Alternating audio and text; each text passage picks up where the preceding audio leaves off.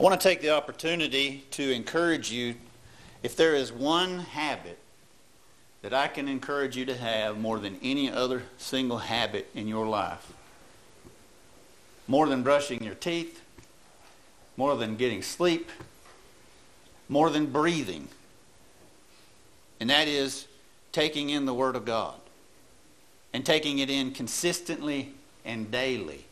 If you don't have a daily Bible reading habit, why not?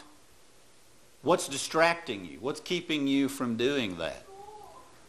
In Matthew chapter 6, Jesus taught us to pray. And in that prayer, He said, "Give us this day our daily bread." And there He's talking about physical food.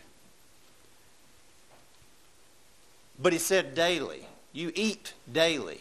What would happen if you ate every few days? What if you ate as often as you study your Bible? Would you be malnourished? Would you die spiritually? When there are people who go astray, and there are people who get caught up in false doctrine, and there are people who are dying on the vine spiritually, and whenever they begin to wonder, well, what's wrong with my faith? Or they begin to drift, I think one of the first questions you can ask is, how is your study life? How often do you spend time in God's Word? And then compare that with how often you spend listening to other words of men. Whether it's words on the news, or words from social media, or words from your friends at work, or from your family that don't even know God's Word. And you're hearing all of this stuff that Satan is peddling. You're hearing so many ideas being thrown at you throughout the day. There are all these phrases that people say that sometimes people begin to believe because they've heard it all their life and never stop to say, well, wait a minute, where did that phrase come from? Who said that? Because sometimes the statements that people believe so strongly in, and they repeat to their children or to others, are words of Satan and words of the world and words of inventions of men. And there's some of these statements that people swallow become damaging. In Matthew chapter 4, Jesus, in fighting temptation, Satan tried to tempt him with food. And Jesus said, "It is written, man shall not live by bread alone, but by every word that proceeds out of the mouth of God." Jesus fought temptation by the Word. Think about that statement that He made. Man shall not live by bread alone. You need bread. You need food to survive. But there's something you need so much more, and that's the Word of God. And you need to live by the Word of God, because it is the Word of life. Job said, "I have esteemed the words of His mouth more than my necessary food." Job 23 and verse 12. Now that's a statement that I believe we should learn to adopt. And not just quote. It'd be great to memorize that one. But it'd even be greater to embrace it as your belief and your sentiment that you are passionate about. That you care about God's Word more than eating. How often do you think about food? How often, even in a spiritual lesson, do you think about food? Leaving here, go getting food. When are we going to eat again? What's for supper? What's next? Hope I didn't cause you to drift by mentioning it. But how often do you crave a study? And do you do it, whenever you do study, do you do it as a checklist item to quiet your conscience? Here's a duty. I know I need to read my Bible. Preacher said I should read the Bible. Read that in the Bible. It said it's a good thing to do. Maybe I should have read my Bible today. Oh, the day's gone and I haven't read my Bible today. Let's hurry up and read a little bit before I fall asleep so I won't feel guilty. Does that describe you? I've been there. I know what it's like. You wake up, you got to get out the door, got to go to work. You didn't make time for God. You work all day. And so at the end of the day, you're tired. You come home. You want to relax. No time for God. Now at the end of the day, I forgot. I hadn't read my Bible. Does that describe your life? I want to encourage you to change that starting today. Start today to say, I'm not going to do this anymore. I'm not going to give God my leftovers anymore. I'm not going to put Him on the back burner anymore. I want to listen to what God has said because His words are so necessary, more necessary than even my food. Go to John chapter 5. In John chapter 5, we see that in the passage that was read at the beginning of our worship, I would like for you to see this again in John chapter 5 and verse 37. Look at what Jesus said. And the Father Himself, which hath sent me, hath borne witness of me. You have neither heard His voice at any time, nor seen His shape. Who's He speaking to? You know, He's talking to people who would have disagreed with that. He's talking to people who would have claimed, no, I've heard His voice.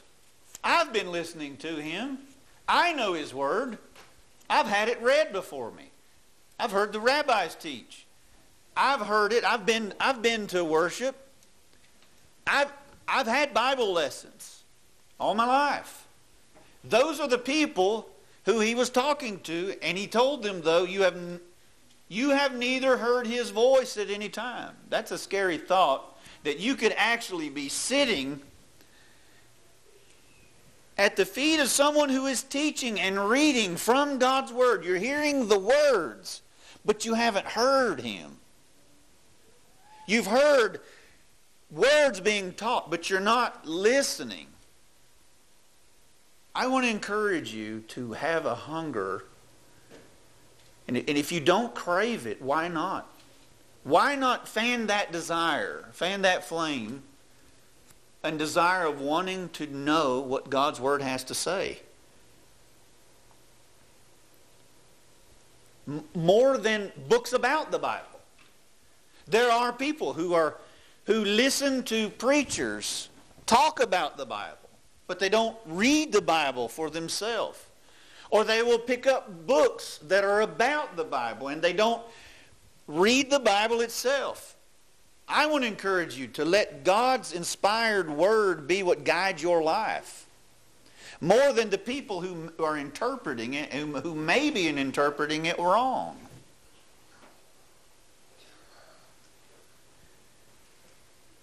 Is it possible that I've heard words, but I haven't been really hearing Him? Verse 38, you have not His Word abiding in you. For whom He hath sent, Him ye believe not. That's a scary thought. These are people who thought they were listening to God's Word. But Jesus says you don't have His Word living in you. You need to have God's Word living within inside you. Whenever you are faced with a temptation, are you thinking, what does God's Word say about that? How would God's Word help me in this moment? Fight that temptation. When someone is doing something that is bothering you, do you ask yourself, what does God's Word teach me? How to think and respond right now? What should my attitude be? When someone poses a question about some choice to make, are you thinking, what does God's Word tell me to do about this?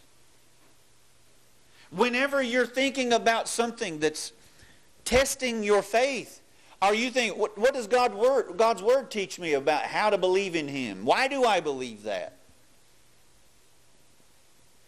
Is it living within inside you, guiding you, building you up? It has all of that power.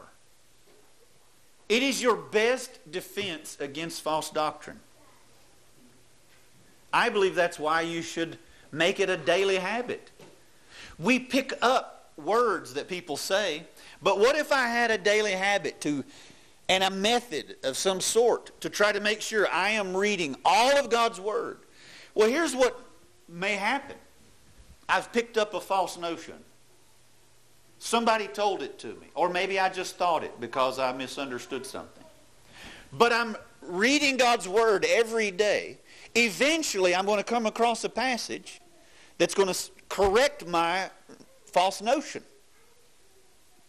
Or maybe I've picked up a bad habit of something that God would be displeased with. But I'm spending time in God's Word every day, and so eventually, here's what's going to happen. I'm going to get recentered. Oh, I remember now. God's Word told me not to do that, or told me to do this. It is your best defense against those sorts of things. Jesus says in verse 39, "Search the Scriptures, for in them you think you have eternal life, and they are they which testify of me." Imagine telling that to someone who's been searching the Scriptures all their life. They'd been searching, but they were mistaken on many of their notions. They thought they were saved. That's what he said. You think you have eternal life. If you were to ask them, are you going to heaven? They would have said yes. They thought so. Jesus said, keep reading. Keep studying. You think you are, but you're not, is the point. Verse 40, and you will not come to me that you might have life. That kind of tells me they didn't have it. You mean to tell me that I can be reading it, thinking I understand it, think I'm going to heaven, and I've got it all wrong? Might be because I've been listening to what people said about it. Might be because I haven't really been listening. And so in verse 41, he says, I receive not honor from men, but I know you, that you have not the love of God in you. Isn't that a scary statement? People who would have said, I love God. But he says, you don't have the love of God in you. You want to know why they didn't have the love of God in them? Because they weren't listening to Him. If you love God, you want to know what He has to say. You care about what He has to say. And so it says in verse 43, I am come in my Father's name, and you receive me not. If another should come in his own name, him you will receive. How sad of a predicament is it that Jesus knows? Feel the hurt that Jesus is saying here when he says these words. Somebody else can come along and teach something else other than what God has said, and you'll listen to them. But you won't actually listen to what God has actually said.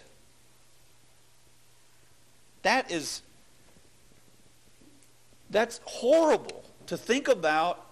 How people will think of the craziness that people have bought. Every time somebody comes up with some crazy doctrine, you say, how do people believe that? Because some man said it. They're following the man. And they'll listen to that.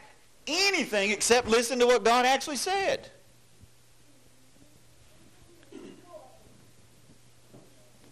We don't want to be like that. It says in verse 44, how can you believe me, which receive honor one of another, and seek not the honor that cometh from God only? Here's part of the problem. People care more about getting the approval of people rather than they do getting the approval from God. People will say, this is what the Bible teaches about this thing, and they will listen to that, and they're fine because this preacher said that, so I got his approval. Or other people say, this is what the Bible says, so they'll listen to that. because I got other people to agree with me.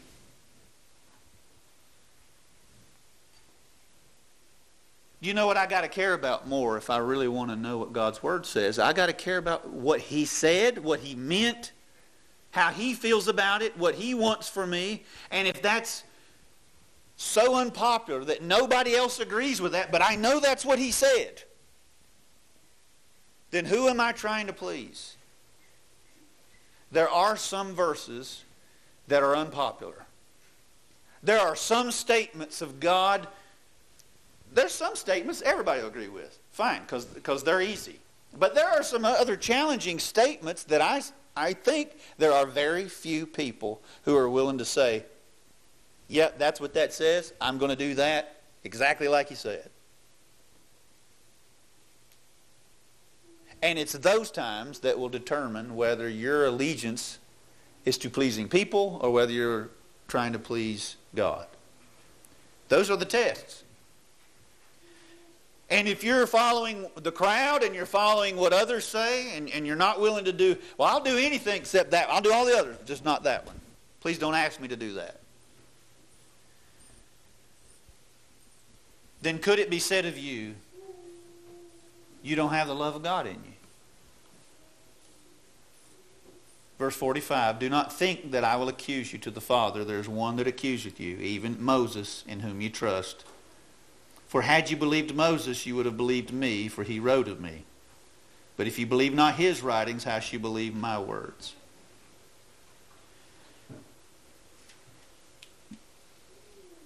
If this word is going to teach me and guide me and help me know about the Lord who bought me, it's going to build me up. It's like a lamp unto my feet and a light unto my path. You know what that tells me is that if I don't have His Word to guide me, I'm in darkness.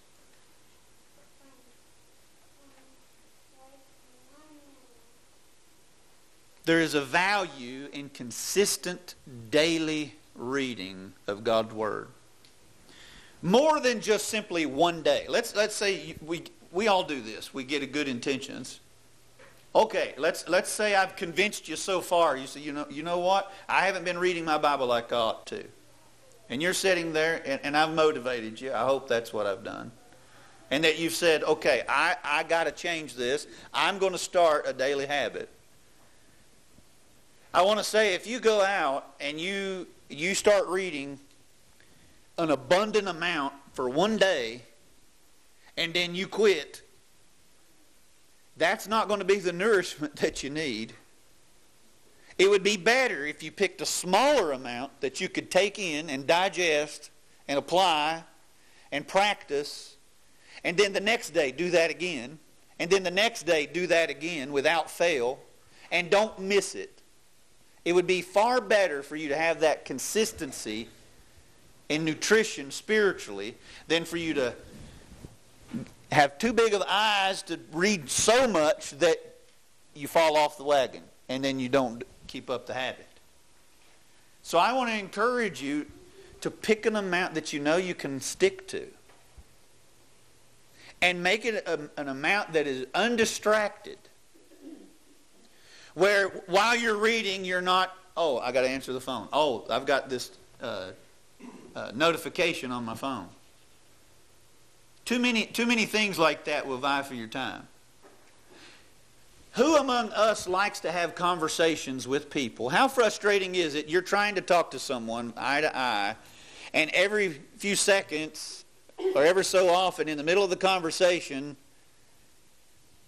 their mind wanders, they walk off, or somebody else interrupts and they're talking to somebody else. We don't like that. Why would we have this kind of communication with God like that? I want to encourage you, put it on your schedule and make that an appointment you don't miss. Are there doctor's appointments you put on there and you make sure you get to? Are there other appointments you put on there and you make sure you get to them and you don't miss them because that's on your calendar? If whatever you got to do, put that and book that appointment and keep that appointment. And don't let anything else get in the way. Are there some appointments where you might say, I can't do it, I'm booked? Somebody says, well, can we meet at this time or can we do this or whatever it is? Nope, can't do it. I already got that one scheduled. Pick your time that you're going to devote to God and don't cancel it and don't change it for anybody else. And make sure you get some time spent with God. Faith comes by hearing, and hearing by the Word of God. You want your faith increased and built? It's to your benefit that God is giving you this. And I also want you to see too, there have been men and women who have died to get these words into your hands. Think of the people who have been burnt at the stake, tortured, excommunicated from their faith, from their group of people, because they wanted people to have the Word of God into the hands of people so they could read it for themselves. Now you've got an abundant availability of God's Word. There it is. At one time we could say every hotel in America had a Bible in it. Bibles are even more abundantly available with digital. Does it collect dust? Do you only read it when we come together, like times like this? Do you read? You're not getting malnourished if that's it. Or you're not getting nourished if that's it. You're not getting what you need. Do you not know you're going to be judged by these words that are found in the Scripture? In John chapter 12, in verse 48. Actually, look at verse 47. John 12:47. If any man hear my words and believe not, I judge him not. For I came not to judge the world, but to save the world. He that rejecteth me and receiveth not my words hath one that judgeth him. The word that I have spoken, the same shall judge him in the last day. Don't you think it would be very important for us to know what these words are? Don't you think we ought to make sure that I'm taking in God's Word if I'm going to be judged by this Word? I'm not going to be judged by people. I'm going to be judged by God and what He has said. Jesus fed a multitude of people, but He told them, I'm the bread of life. He gave them physical food. They had been going without food for 3 days while they were listening to Him. But He was telling them, I want you to live off of me. Your fathers ate manna in the wilderness, and they are dead. But I want you to live off of me. And some thought that was too radical, and so they walked away. Jesus turns to the rest, and He says, will you also go away? And Peter has that great response. To whom shall we go? You have the words of eternal life. You're not going to find the words of life anywhere else. You're not going to find it in some self-help book. You're not going to find it in some psychology of man. You're not going to find it through some other means. You're only going to find it in God's Word. And He doesn't want us to just read it a little bit once in a while. Live off of it. Take it in. Learn from it. Love it. It is your means of salvation. It's the power of God. God's Word is so powerful. He spoke the world into existence with the power of His voice. Let there be light. And there was light. He spake and it was done.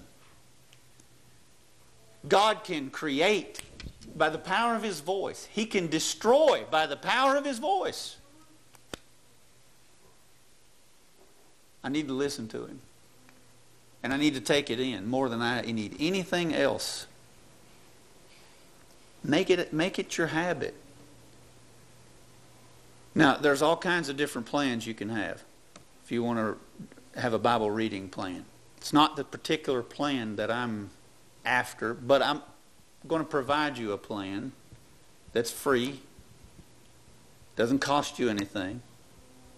But you ought to buy the truth and sell it not. If it did cost money, how much money would you be willing to pay for God's Word? And yet it's free. But I'm going to provide you a plan. Make sure you get one. You don't have to use that plan. If you have another plan, you use that. But pick a plan to systematically study through God's Word and stick to that plan. If you fall off, don't wait till next year to start back on. Hop back in. But get this habit down if you don't have this habit yet.